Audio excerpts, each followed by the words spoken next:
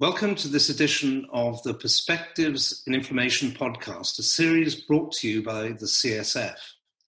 It shines a spotlight onto experts in the field of inflammation and their research interests.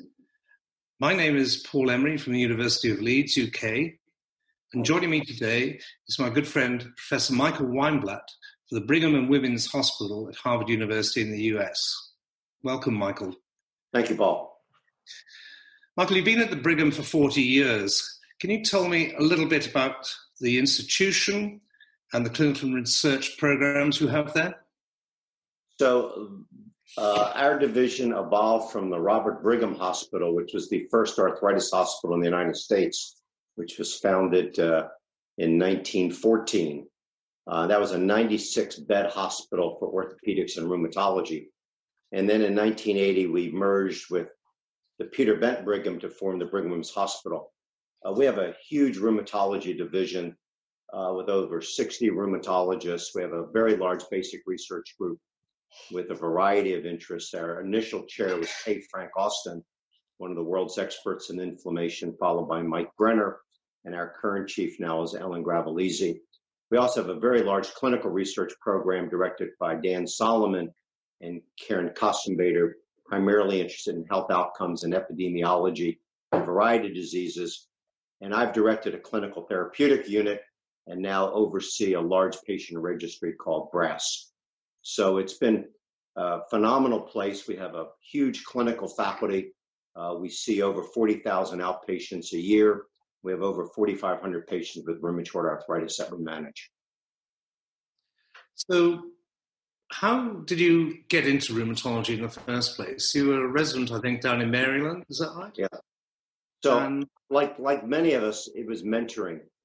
I had two remarkable mentors in Baltimore, Gene Jackson, who was chief of rheumatology in Maryland. And then I spent quite a bit of time at Johns Hopkins with Mary Betty Stevens, who was the chief of the program, who was really a remarkable clinical investigator and clinician. And they were my two early mentors. And then I went to Boston for my fellowship, where I had the privilege of working with K. Frank Austin and Ron Anderson, a superb clinician, who really taught me the purpose of seeing patients and what we were supposed to be doing and the value of good clinical research.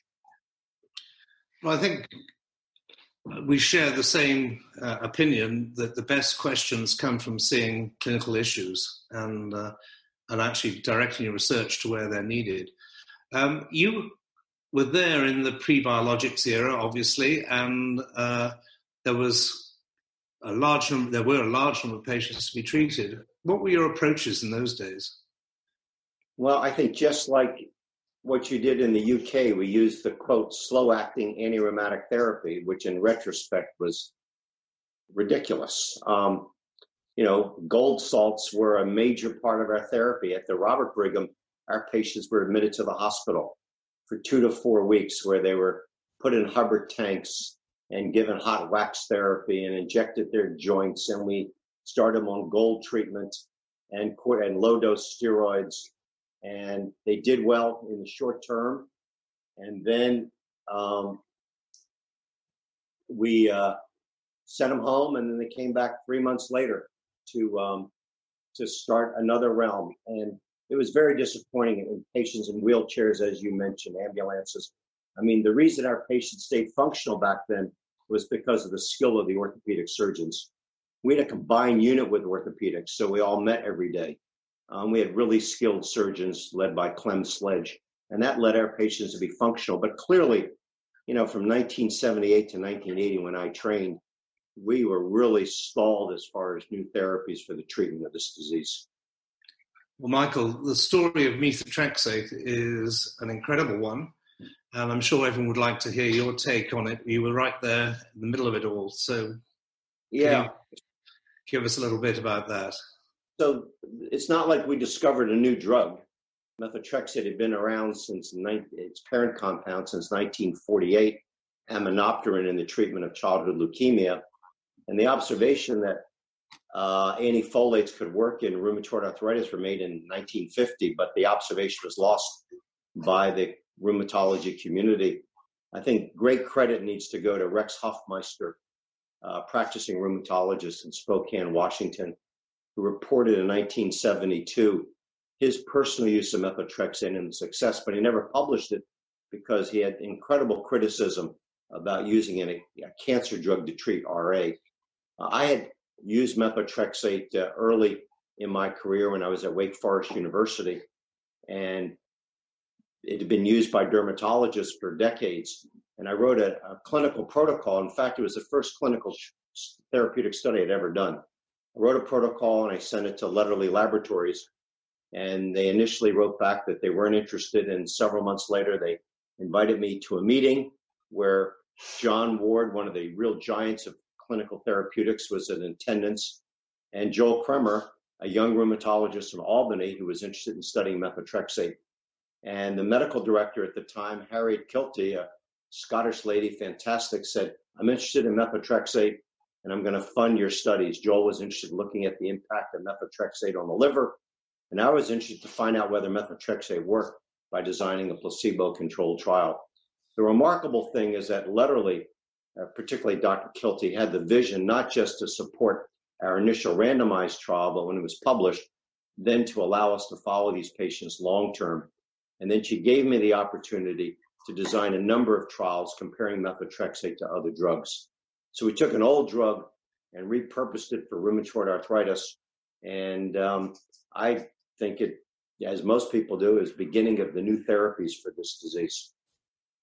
Do you remember, Michael, we had a meeting where sulfasalazine was promoted as European methotrexate? That's right. And that might be one of the first meetings where I met you, Paul. Yeah.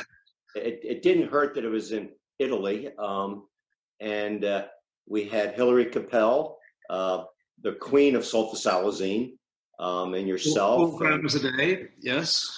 And we sat around and talked about drug development and where we should be going. And, if you look back over 30 years, there have been, some seminal points in the development of treatment for the disease, methotrexate being one, and obviously the development of biologics, particularly anti-TNF therapies, really changed this disease. Yeah, Mike, before we get on to biologics, can I ask you about combination therapy? You were always quite keen on that, and I know many people were not, because myself included was very, very skeptical that you could combine, as you say, a potential cytotoxic agent with other agents without increasing toxicity. But you were always assured that was worth doing. And I wonder what was the basis of that? Well, partly because as good as methotrexate was, we still had a substantial number of patients that still had active disease.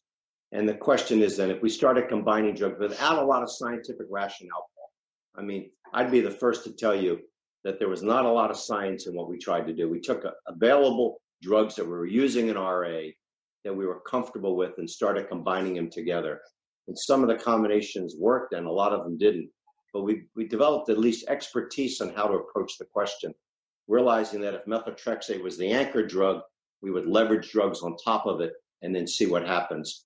And I think all of us would agree today that almost all of the drugs we use work better with methotrexate than as monotherapy. Yeah, we got very good at rehearsing the argument that the side effects of the disease were worse than the side effects of the drugs. We were doing so badly, it gave us actually a lot of leeway in experimentation. But the next big change, again with you central to it, was the introduction of biologics. How did you see that developing? Well, it's interesting. I mentioned earlier that when I talked to you about our first foray into that was looking at interferon gamma, which is one of the first biologics that were looked at. The early history of biologics was not pretty. We all think that, we just jumped into anti-TNF therapy, a lot of it because the work coming out of the UK with Tiny Maney with Tiny Maney and Mark Feldman at the Kennedy. But the 10 years before that was a rough 10 years. Both you and I, and led by Gabriel Panay, did a lot of work looking at depleting the T cell, anti-CD4 therapy, CD5 immunotoxin. I worked with John Isaacs and others on Campath 1H, which was a challenging experience. And all of these biologics ended up in the open studies being positive, but in randomized trials being no better than placebo with potentially a lot of side effects. And it wasn't until directed cytokine therapy moved forward that we got to the drugs that we have today. What a lot of the listeners may not know about is that there were two parallel tracks moving forward with cytokine inhibition. One was directed against interleukin-1, and one was directed against anti-TNF therapy. Both drugs, both concepts were actually being studied in other diseases, primarily septic shock. So with IL-1 inhibition, sepsis was the big draw, but they failed. With anti-TNF therapy, sepsis was the initial draw, and they failed. So drug was available, and investigators then began to explore their use in rheumatoid arthritis. And obviously, anti-TNF therapy was the winner, because even though IL-1 blockade looked great in the animal models, it certainly did not achieve the efficacy that we had hoped.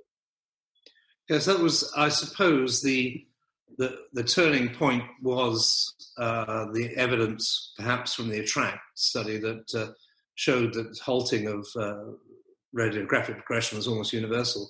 As you say, totally against the animal models where we felt that IL-1 was going to be the main mediator of bone disease. But you were involved with one of the earliest publications with etanercept. Were you predicting what you found, or were you surprised by it? So our first work was with Lenercept, the P55 soluble receptor. I was approached by both Roche and Immunex to look at their molecules. I'd been consulting to their companies, and I elected to do my first trial with Lenercept because I thought it looked like a better molecule, and I thought Roche had a better concept on how to do drug development, because Immunex was obviously an unknown company with limited research experience in that area.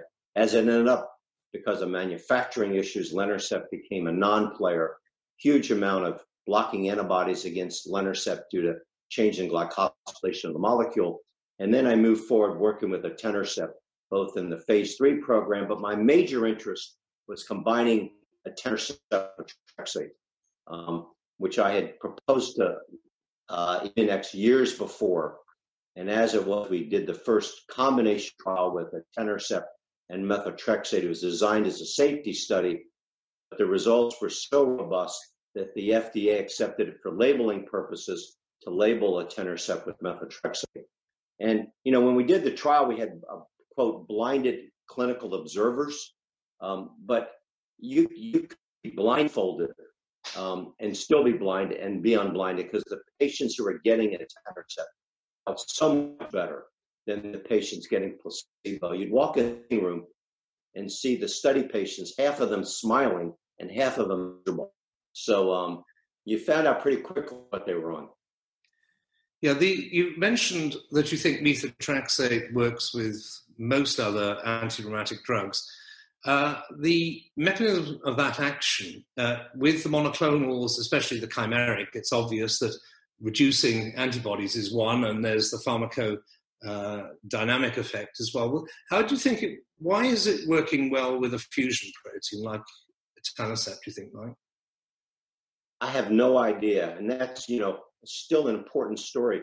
As you mentioned, methotrexate increases the concentration of the monoclonal antibodies by 20 to 25%. So it's a cost-effective way to treat the disease rather than increase the dose of the monoclonal. Put the patient on background methotrexate. By increasing the concentration, you basically can reduce antibody production. Etanercept, methotrexate does not increase the drug levels of etanercept, and etanercept has a very low level of antibodies. So why it works, we don't know. It's very clear that methotrexate added to anti-TNF increase the efficacy of those compounds. But there are other drugs. Methotrexate increases the efficacy of abemaciclib. It increases numerically the efficacy of the anti-IL-6s. And even with the JAK inhibitors, there's a numeric improvement with methotrexate as compared to the JAK itself. It's not statistical. So still a lot to learn, I suppose, in that area. But as you say, I suppose the we are particularly concerned, the way we always start everyone with methotrexate, unless it's toxicity, but we get less concerned about withdrawing it after a few years. Do you have the same approach?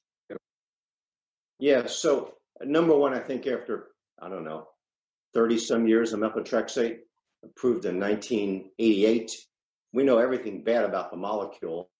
It's actually, most patients do pretty well with it. Tolerability has always been the problem. Nausea, fatigue, the big reasons why patients stop the drug. Respiratory infection rates are pretty low. Hepatotoxicity is pretty low if you monitor patients.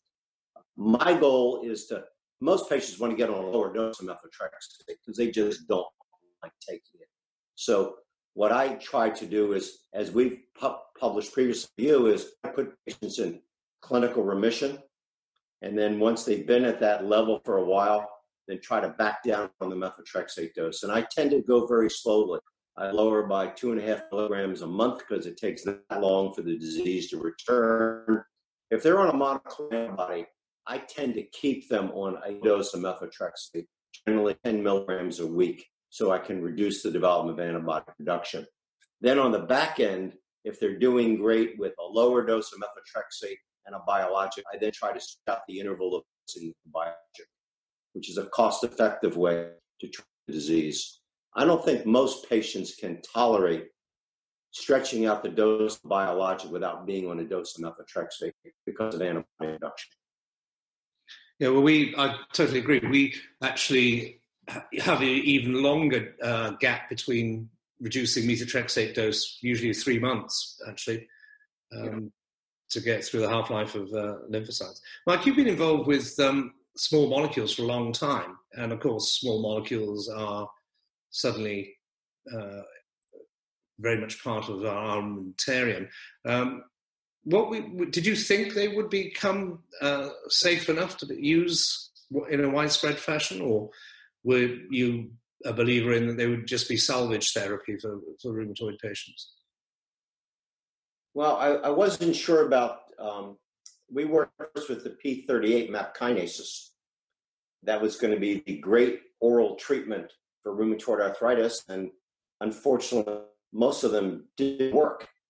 We couldn't get a dose up because of side effects, and when we didn't agree of efficacy, they worked for a couple weeks, and then they had this rebound effect where the CRP went up and the disease flared. So the P38s didn't turn out well. We then started work on JAK inhibitors and obviously and other pathways. I was initially concerned about the JAKs from a safety standpoint, primarily because of some of the early work at very high doses in renal transplant, in which there were a lot of infections, particularly viral disease and cases of Epstein-Barr mediated lymphoproliferative disease. But I think we found that as the dose titrated down, a lot of the serious side effects, particularly the infections, were reduced. And looking back 10 years after these drugs were launched, remarkable with lower doses how we've been able to achieve significant efficacy with much fewer infections. So I'm pretty bullish now about where I think the JAK inhibitors are going to go. I think you mentioned in your podcast the issue of VTEs, which came up kind of out of the blue.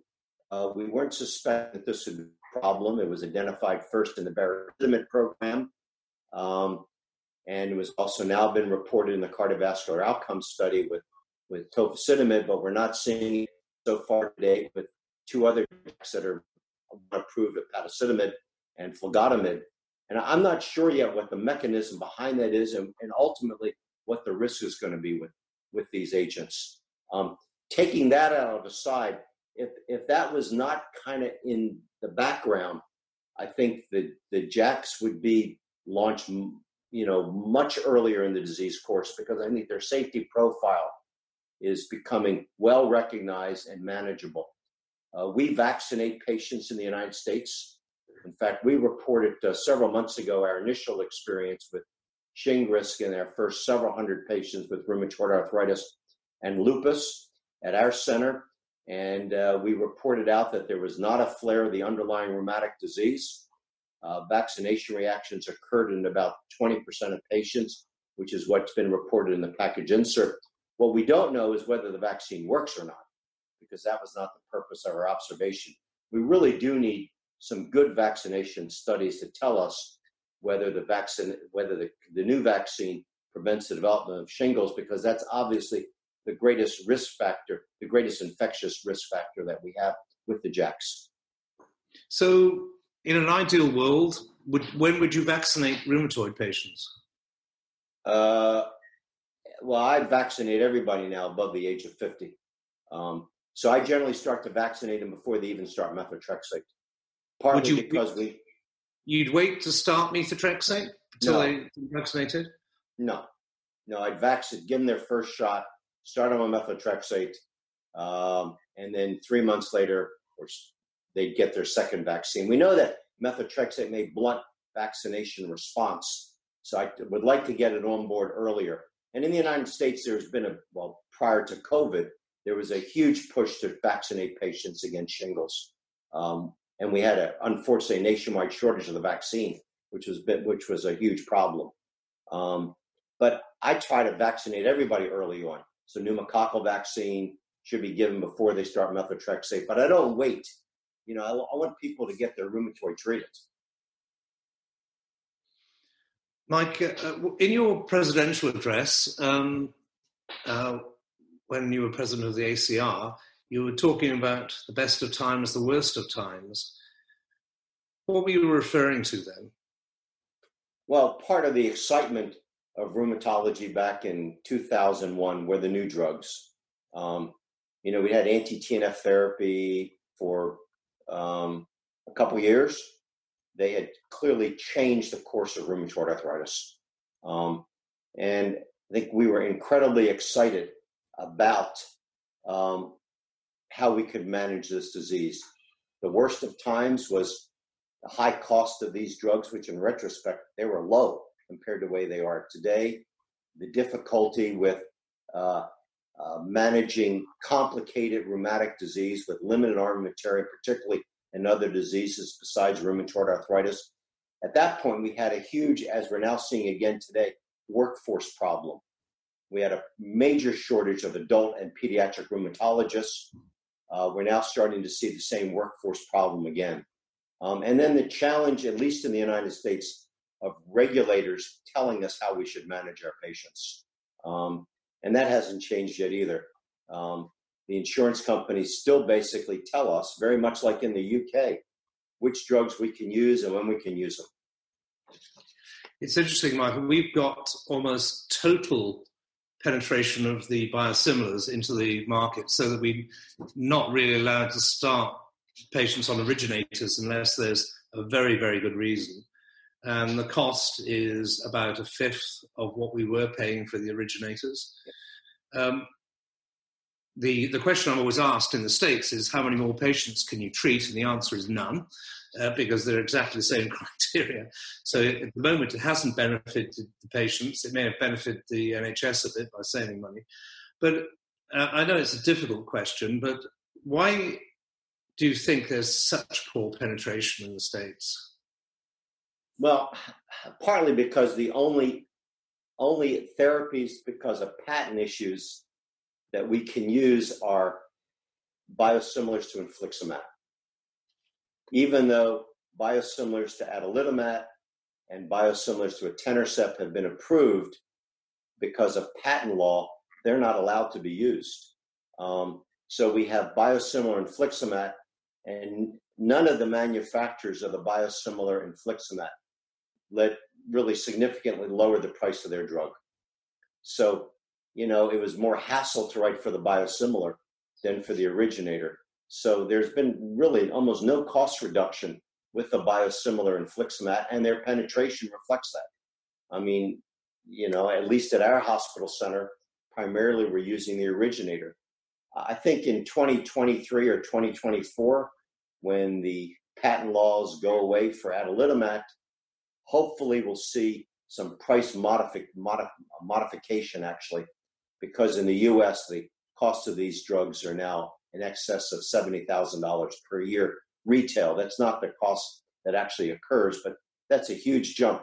Remember, Paul, when we started When etanercept, the first anti-TNF approved in the United States, was $12,000, and now we're north of 70. So we need some price modification. It's certainly almost a log factor less here. Well, it is a log factor less, actually, the price. So there are huge differences. Mike, I'm going to finish by just asking you, what do you say to a patient newly presenting with rheumatoid now? Yeah. When they see you for the first time and that they ask about their future, what sort of comments do you give them? Yeah, I'm incredibly optimistic about what we can do for our patients now with RA, Paul. Just like you, my goal is to start someone basically as soon as they walk in the door. You don't need to be a rocket scientist to tell whether someone's got active rheumatoid arthritis. We as rheumatologists train on our expertise in history and physical exams. And whether someone's got synovitis early on, and once you exclude the other causes of inflammatory arthritis, I start them immediately on a disease-modifying therapy. I tell my patients that and I don't even think it's aggressive therapy. I think it's appropriate therapy now. Rapid introduction of methotrexate, wait several months, and if they're not achieving the target goals, adding another drug. Rapid dose escalation of metho, and then 2 to 3 months down the road, if they're not significantly better at doses of 20 to 25 milligrams per week, I'm adding another drug. It's generally a biologic right now, but over time it could very well be, if the VTE issue gets resolved, a JAK-NM or another oral molecule. And I tell them that there's an excellent chance that they'll be able to do everything they want to do, including marathon runners. I mean, I have a number of athletes that I manage, and my goal is obviously to allow them to do all the physical activities that they want to do. And when they ask me, do I think they're going to be able to come off drug therapy? I tell them the goal is to put them into remission and stop the disease. And I don't know whether we're going to be able to stop drug therapy over time, but in many patients, they'll be able to lower the dose to maintain clinical response. So I think of all the diseases we manage as rheumatologists, I'm most gratified when a patient with RA walks in the door, because I know that the vast majority of those patients we can put into low disease activity or remission if we use our drugs appropriately and if patients can tolerate the medicine. Mike, well, we have come an awfully long way in 40 years, because that's probably the last thing you would have said to a patient 40 years ago. It's been a great pleasure talking to you and reminiscing of the last 40 years of rheumatology. I hope the audience has enjoyed it. If you have, please subscribe to CSF on your favorite podcast app and visit the CSF site to download the latest paper slide summaries. Thank you very much for your time, Michael. Thank you, Paul. Great to talk with you.